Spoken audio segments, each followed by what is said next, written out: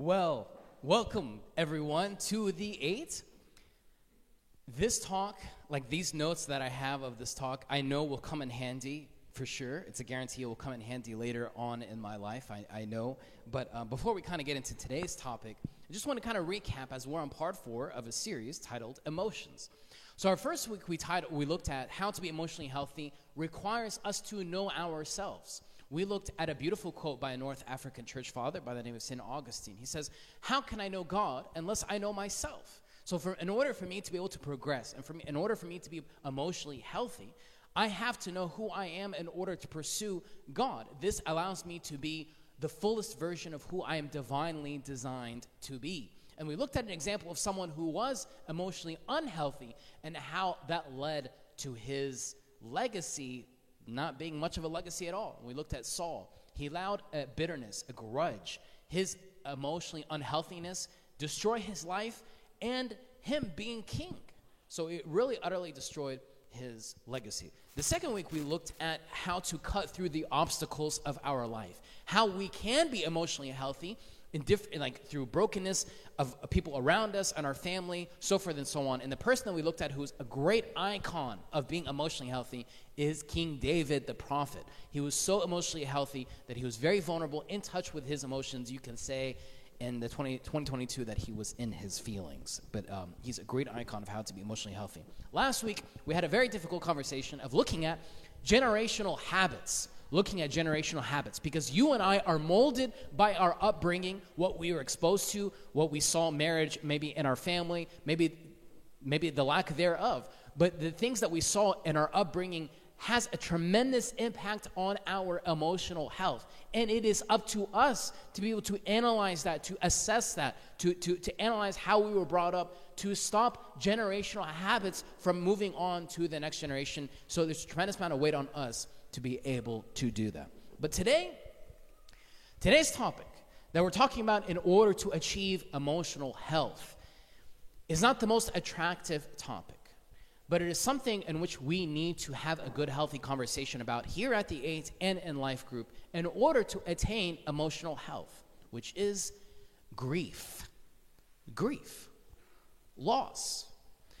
It's not necessarily the death of a loved one or someone close to us necessarily. Grief can look in a wide array of different ways. It can look like losing a coworker in which you might have had for a very long period of time. It could be a boss. It could be you moving, and there's a grief in the loss of moving past your old social circle or moving your old city and moving on to a new one. There's a natural grief that exists in there. Yes, I get it. We might not naturally use the word grief, but truly, the essence of grief is also found in all these different aspects of life. It's not necessarily just the death or passing of someone close or loved by us. And grief can look or can be there as an emotion in a wide array of different aspects of our life. But in American culture, we hate grief. We hate grief. Actually, because we can make up this fake word and say that we are grief phobic.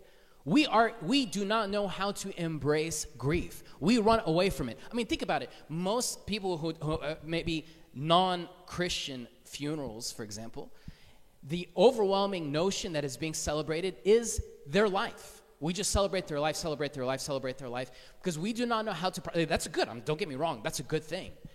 But we do not know how to process emotion. We do not know how to process grief. We try to cover it up, because in American culture, we want things to be moving up and to the right. Everything is up to the right. Not only our finances, not only stocks, we want everything moving up to the right. We want things to move forward. We want to go. So when it comes to this natural mindset in America, that transfers over to how we process grief.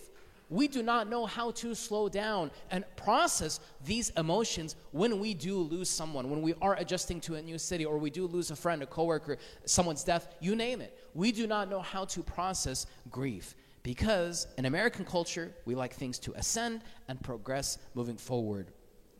So what we do in our grief-phobic American culture, we stay busy. We maybe to cope with our grief, addictions come into play. Maybe I never used to drink. Drinking now is a thing, and this is my coping mechanism when it comes to grief. Maybe sexual addictions come into play more, because this is how I cope with grief. So we naturally lean on other things to cope with our grieving as opposed to pausing, analyzing our grief, but we lean on other addictions and other things. Or we just keep on, moving forward, keeping busy, pack up our calendar to be able to move forward. At a psychological level, most psychologists would say there are 5 stages of grief. There are 5 stages of grief in which we all have to go through at a psychological level. They are denial, anger, bargaining, depression, and then eventually acceptance. So we have to go through these steps. So even when we are grieving, we cannot just continue to say, oh, thank God, thank God, thank God, everything's fine. Yeah, I'm with you. It's okay to say thank God. We should say, yeah, thanks God. But at the same time, I need to process these emotions. This is how we are divinely wired from God. So we need to be able to process this grief, this emotion in a healthy way in order to attain emotional health. So like at a psychological level, there are 5 stages of grief. But I also want to bridge that psychological discipline also to the one who understood life, grief, pain, loss so well, which is Jesus. And this is why we're here, my friends, is we're trying to attain emotional health, not just from a psychological level, not just from some self-help books, but to connect it to the one who is the source of our life, the one who loves us more than we are able to comprehend, the one who is the remedy to our ache and our lives. I want to share with you 3 phases. 3 phases of grief. And as we go through these 3 phases, I want to share with you how these are rooted into the liturgical life of the first century church. So if this is your first time here, or first time listening or watching this, the 8 is us being able to renew and reset our life through the lens of a pre-denominational Christian church, which is the Orthodox Church. So as we look at 3 phases of grief from a Christological lens, we want to connect it to the first century church and how we can connect and bridge the psychological component and connect that to the first century church. So when we are going through grief and trying to cope and process a loss, the first thing we have to do is the obvious. Pay attention to it. Analyze how you are feeling. It's okay.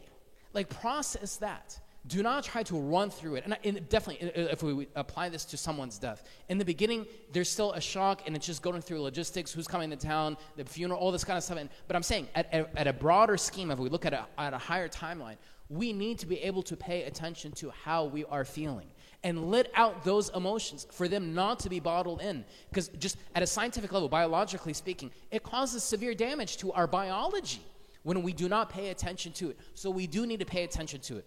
I want to share with you an ancient Jewish proverb. It's from the Bible, Ecclesiastes. This words of wisdom here from King Solomon. There is a time for everything, and a season for every activity under the heavens. There is a time to tear down, and there's a time to build. Biologically speaking, this is how muscles are made. There's a time for the muscle to rip, and there's a time for the muscle to build. There's a time to weep, and there's a time to laugh. There is a time to mourn, and there is a time to dance. So there is a time for everything under heaven. For us not to just skip a piece and just move on to the next. We do need to process our emotions. And let me just say this. Maybe you have someone close to you or a friend or maybe somebody in your church family who did lose someone. And you do not know, how do I call them? Do I text them? Like, what do I say? Do I not say anything at all? How do I address it? So I want to share with you something that we can do when someone is going through a loss. The question of, how are you doing, can be overwhelming for someone who is processing a loss. It's a heavy question for many people. But you can ask them, how are you doing right now? How are you doing right now? To help them to share their emotions in order for them to gain emotions. Because sometimes we take a step back. I don't know how to let me just text them. I don't know what to say. Do I say anything at all? Right? And we don't know what to say. But a nice Orthodox tradition, by the way, this is off topic, but a nice Orthodox tradition, when someone does pass, a nice phrase that we say is, may his or her memory be eternal. When someone passes, we say, may their memory be eternal. We're saying we want their memory to continue. We want their memory to be eternal. How are you doing right now? Right? Sometimes we say, how are you doing? You're doing all right? Let me know if you need anything. All right, take care. Right? We just kind of want to check a box when we're trying to be there for someone. But a way in which we can be emotionally healthy ourselves, be there for someone at a genuine level, is to ask them, how are you doing right now? But for us who might be grieving, you know what's a guarantee? You know what's a guarantee in everyone in this room, regardless of where you might stand right now with Jesus, you know what's a guarantee? All of us will go through grief. All of us will go through grief. It's a guarantee. So this is an applicable message for all of us at some season of life. But how do we process that grief? This is what we're here talking about. So I need to pay attention. It's okay for me to mourn. It's okay for me to let out a wide array of emotions. I need to process it. I need to pay attention to it. There is an entire book in the Bible purely about paying attention to grief.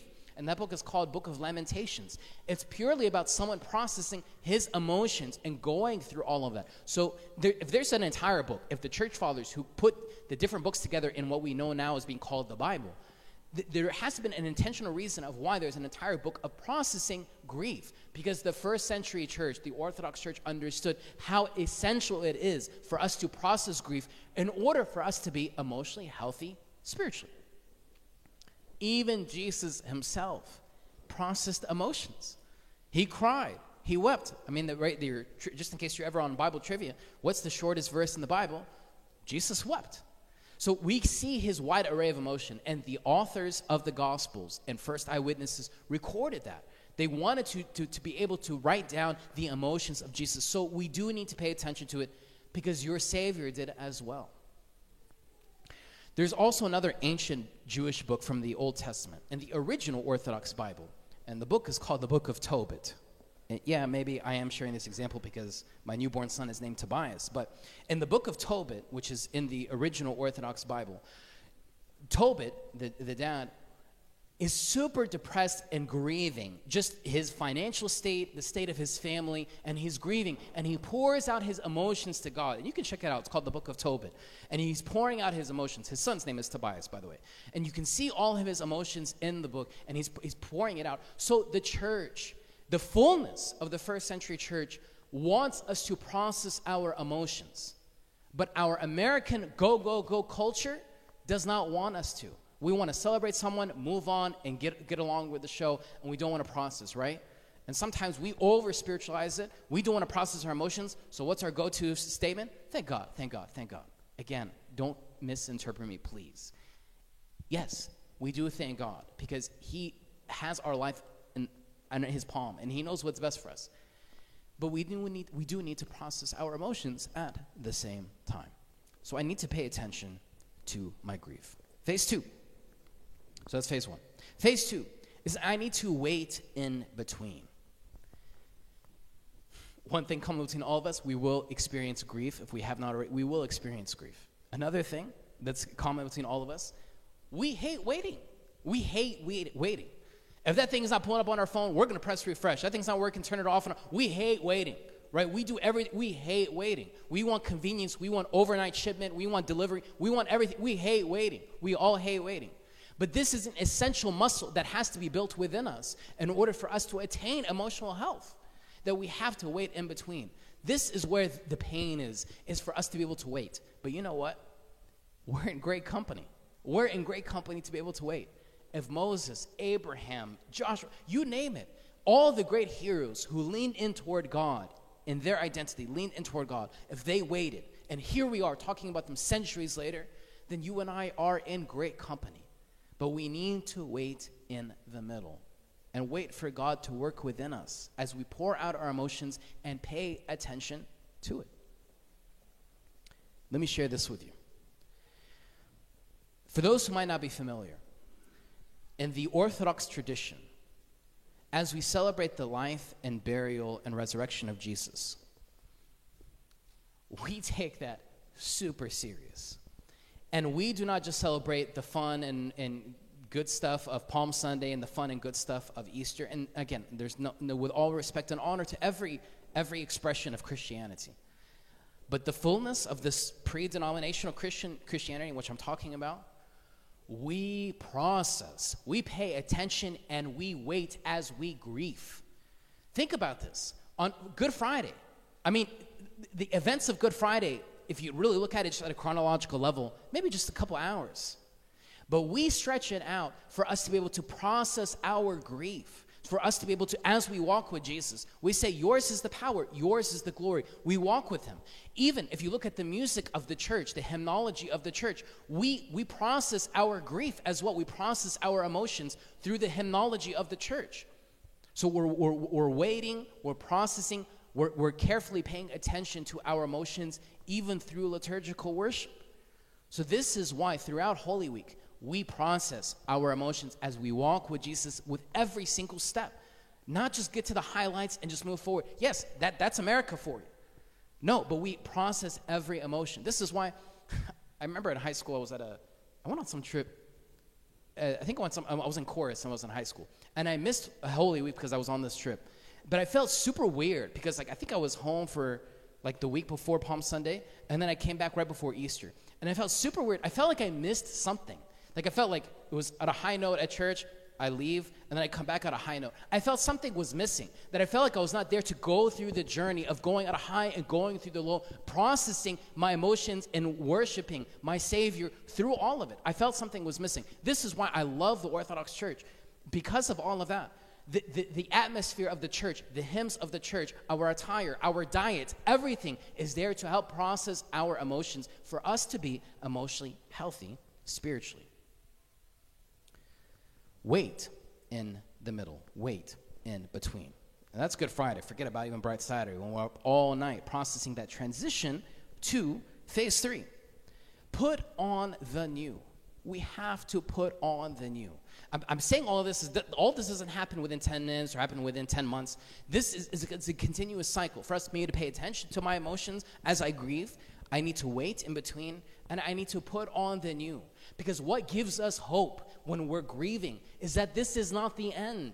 What gives us hope when we are grieving as this is not the end? My friends, please pay attention to this. Because I cannot tell you how many people drift away from God through grief, through pain, and they say, God took this person out of my life, I'm done. This is a big spark in post-Christian America. It's because when people grieve, they feel like God should be doing only good things for those who love him. I'm a good person. I do XYZ good. I asked God to heal this person. That person was not healed. So I'm done with God and I'm done with his church. But you have to know what gives us hope. Hardships will come. Pain will come. Death will come. But death is not the end. What we say in the Orthodox service for funerals, for when a male passes away. We read a letter that St. Paul wrote to the city of Corinth in Greece. And you could see his emotions in the way he's writing because he's so redundant and he's repeating himself. He says, my grief is nothing. I'm totally paraphrasing here. But my grief is nonsense if the resurrection is not a real thing. What helps me cope and find consolation? What helps me find consolation is that there is an age to come. Why? Because of the resurrection, because of there being an empty tomb. Everything hinges on that. This is what helps me in phase 3, for me to put on the new. This is where I'm aiming for. So this is why at every funeral, at your funeral, at my funeral, not to scare you, at my funeral, you are going to chant, we look for the resurrection of the dead and the life of the age to come. You will chant these words at my funeral, because this is what we're aiming for. We are looking east. Even the expression, even a body, the body in whom we are honoring, the body of someone who's at the altar of God, that the body is facing toward the east. Does it matter? No. But it's to remind us we are all looking toward the east. We're all looking toward the resurrection. This is what we're aiming for. This is what helps us to put on the new. Maybe some of you are familiar with this. Is a tradition in Orthodoxy is that the third day after someone passes, family friends might get together at someone's home, and the priest might come, and there is this ancient prayer for us to find consolation and find comfort in grief. At the third day, the church is encouraging us to process our emotion. Slow down, pay attention to your emotions, process it. This is what the church says. The church doesn't say, all right, well, he's in heaven, he's in a better place, let's move on. No, the church doesn't say that. Maybe you and I say that to someone because we don't know what to say. Oh, he's in a better place, it's okay, move on. God will come. And we don't know what to say. Who in a better place? Is that person in a better place? Okay, yeah. But we don't need to, we still need to process our emotions. And I just want to share with you, I was looking at the prayers. I started to ask myself this week, What does the church, like, what's so unique about a third day prayer to give us consolation, to give us comfort in grief? What does the church, what is this 2,000-year-old church, what are the prayers that are being prayed? And I want to share with you, the church intentionally selects a certain psalm, Psalm 68. And I want to read the psalm to you, in which the church gives us on the third day prayer for us to find comfort in the passing of someone as we grieve. Save me, O God, for the waters have come into my soul. I am stuck fast in deep mire, and I am unable to stand. I am come unto the depths of the sea, and a storm has overwhelmed me. This prayer is chanted. This psalm is chanted. We feel in despair when we're grieving, but I need to pay attention to that. Another part of that psalm, in which is prayed at a third day prayer to find consolation. Hear me, O Lord, for your mercy is good. According to the multitude of your compassions, look upon me, and turn not away your face from me, your servant. For I am afflicted. Hear me speedily. Draw nigh to my soul, and redeem me. How beautiful for us to take the words of someone who is so emotionally healthy, and we capture those same emotions, those same words, and the church is literally telling us, chill, it's okay, let it out, pay attention to it, wait in between. We are in the process of putting on the new. Grief and loss teaches us to let go. Grief and loss teaches us to surrender, to let go.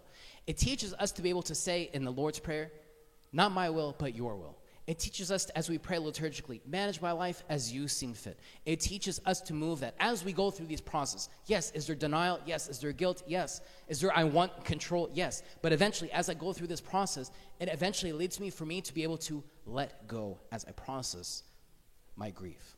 It softens my heart. It will naturally soften. Yes, is there hardening of heart? Is there bitterness? 100%. And that's okay to go through. But it eventually needs to lead for me to be softened. This, when I go through this process at a psychological level, when I go through this through a spiritual level, and I bridge the gap between the two, then it allows me to put on the new. Then it will eventually soften my heart. There was a great quote from the book that's basing this entire series, in which the author says this: the degree to which we grieve our own losses is in direct proportion to the depth and quality of the compassion we can offer to others. One more time. The degree to which we grieve our own losses is in direct proportion to the depth and quality of the compassion we can offer to others. When we go through pain and grief and a loss, the comfort in which we are able to give someone else that's going through a grief is tremendous. It's more important than any textbook, more important than anything else. When we're able to from our own pain, through our own grief, we're able to comfort someone else. This, my friends, is the power of the church. When we go through it, we're able to, in direct proportion, show compassion to someone else because we get it. We get there. I have, like, just, even right now, like, I have a 1-week-old son. The mom, when they ask, how's Sarah doing? Like, when guys, with all respect, you guys, when the guys ask, how's Sarah doing? I'm like, good. They're like, all right, cool. When a mom asks, how's Sarah doing? Good. Is she in pain? Is she able to get any sleep? Are you helping to feed? You are more sympathetic because you understand that pain. You understand because you're there. You're more emotionally leaning in toward that question. So for us, when we're grieving ourselves, going back to the topic, okay, when we're in grief, when we're in pain, we're able to sympathize with someone so much more. This is the power of the church. I cannot emphasize this enough. It's not just about the coffee. It's not about just the talk. It's not just about liturgical worship. All that is important. All of that is essential. But for us to open, I cannot emphasize enough, and I'm preaching to the choir for those who are in life group. This is why we need to lean on each other. Like, this is the power of the church. What threads us all together is the one who said, I am the resurrection. In that Last Supper, in which Jesus had with his disciples, in the first century church gives it a formal title of it being called the mystical supper. The mystical supper. And as these 12 ordinary men are gathered around, and Jesus is opening his heart to them, he gives them a very logical explanation of something. He tells them this. Verily, truly, I tell you, unless a kernel of wheat falls to the ground and dies, it remains only a single seed. But if it dies, it produces many seeds. And I'm sure those guys are like, huh? Are we talking about alcohol? What are we talking about? What are we talking about? But Jesus is foreshadowing what will come. That death leads to resurrection. This is what we're aiming for. So for us, when we are processing grief, and we need to go through these emotions and not to skip a part and not just to jump, that as we go through this pain, as we analyze our brokenness, for us to put on the new. But the new is not theoretical. The new is not just celebrating someone's life. The new is the reality of there being an empty tomb. And that resurrected Savior tells you and me, I have come to make all things new. Processing grief moves us in the direction of being emotionally healthy. Let's pay attention to it. Let's wait, because it will give birth to the new man. Let us stand for a prayer.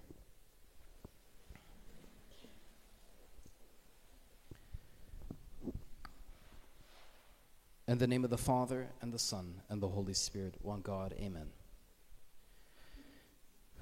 Lord, you have beautifully created us with emotions for a purpose.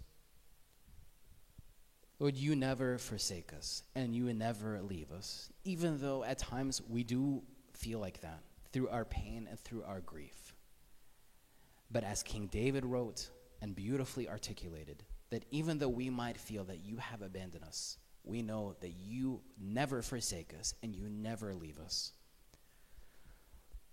Lord, if there's some of us now that are grieving, and for sure it's just a matter of time until we are grieving at some stage of our life, Lord, I pray that we can put this into practice for us to attain this emotionally healthy spirituality, for us to process how we feel, for us to attain the richness of your first century church in which you have given us.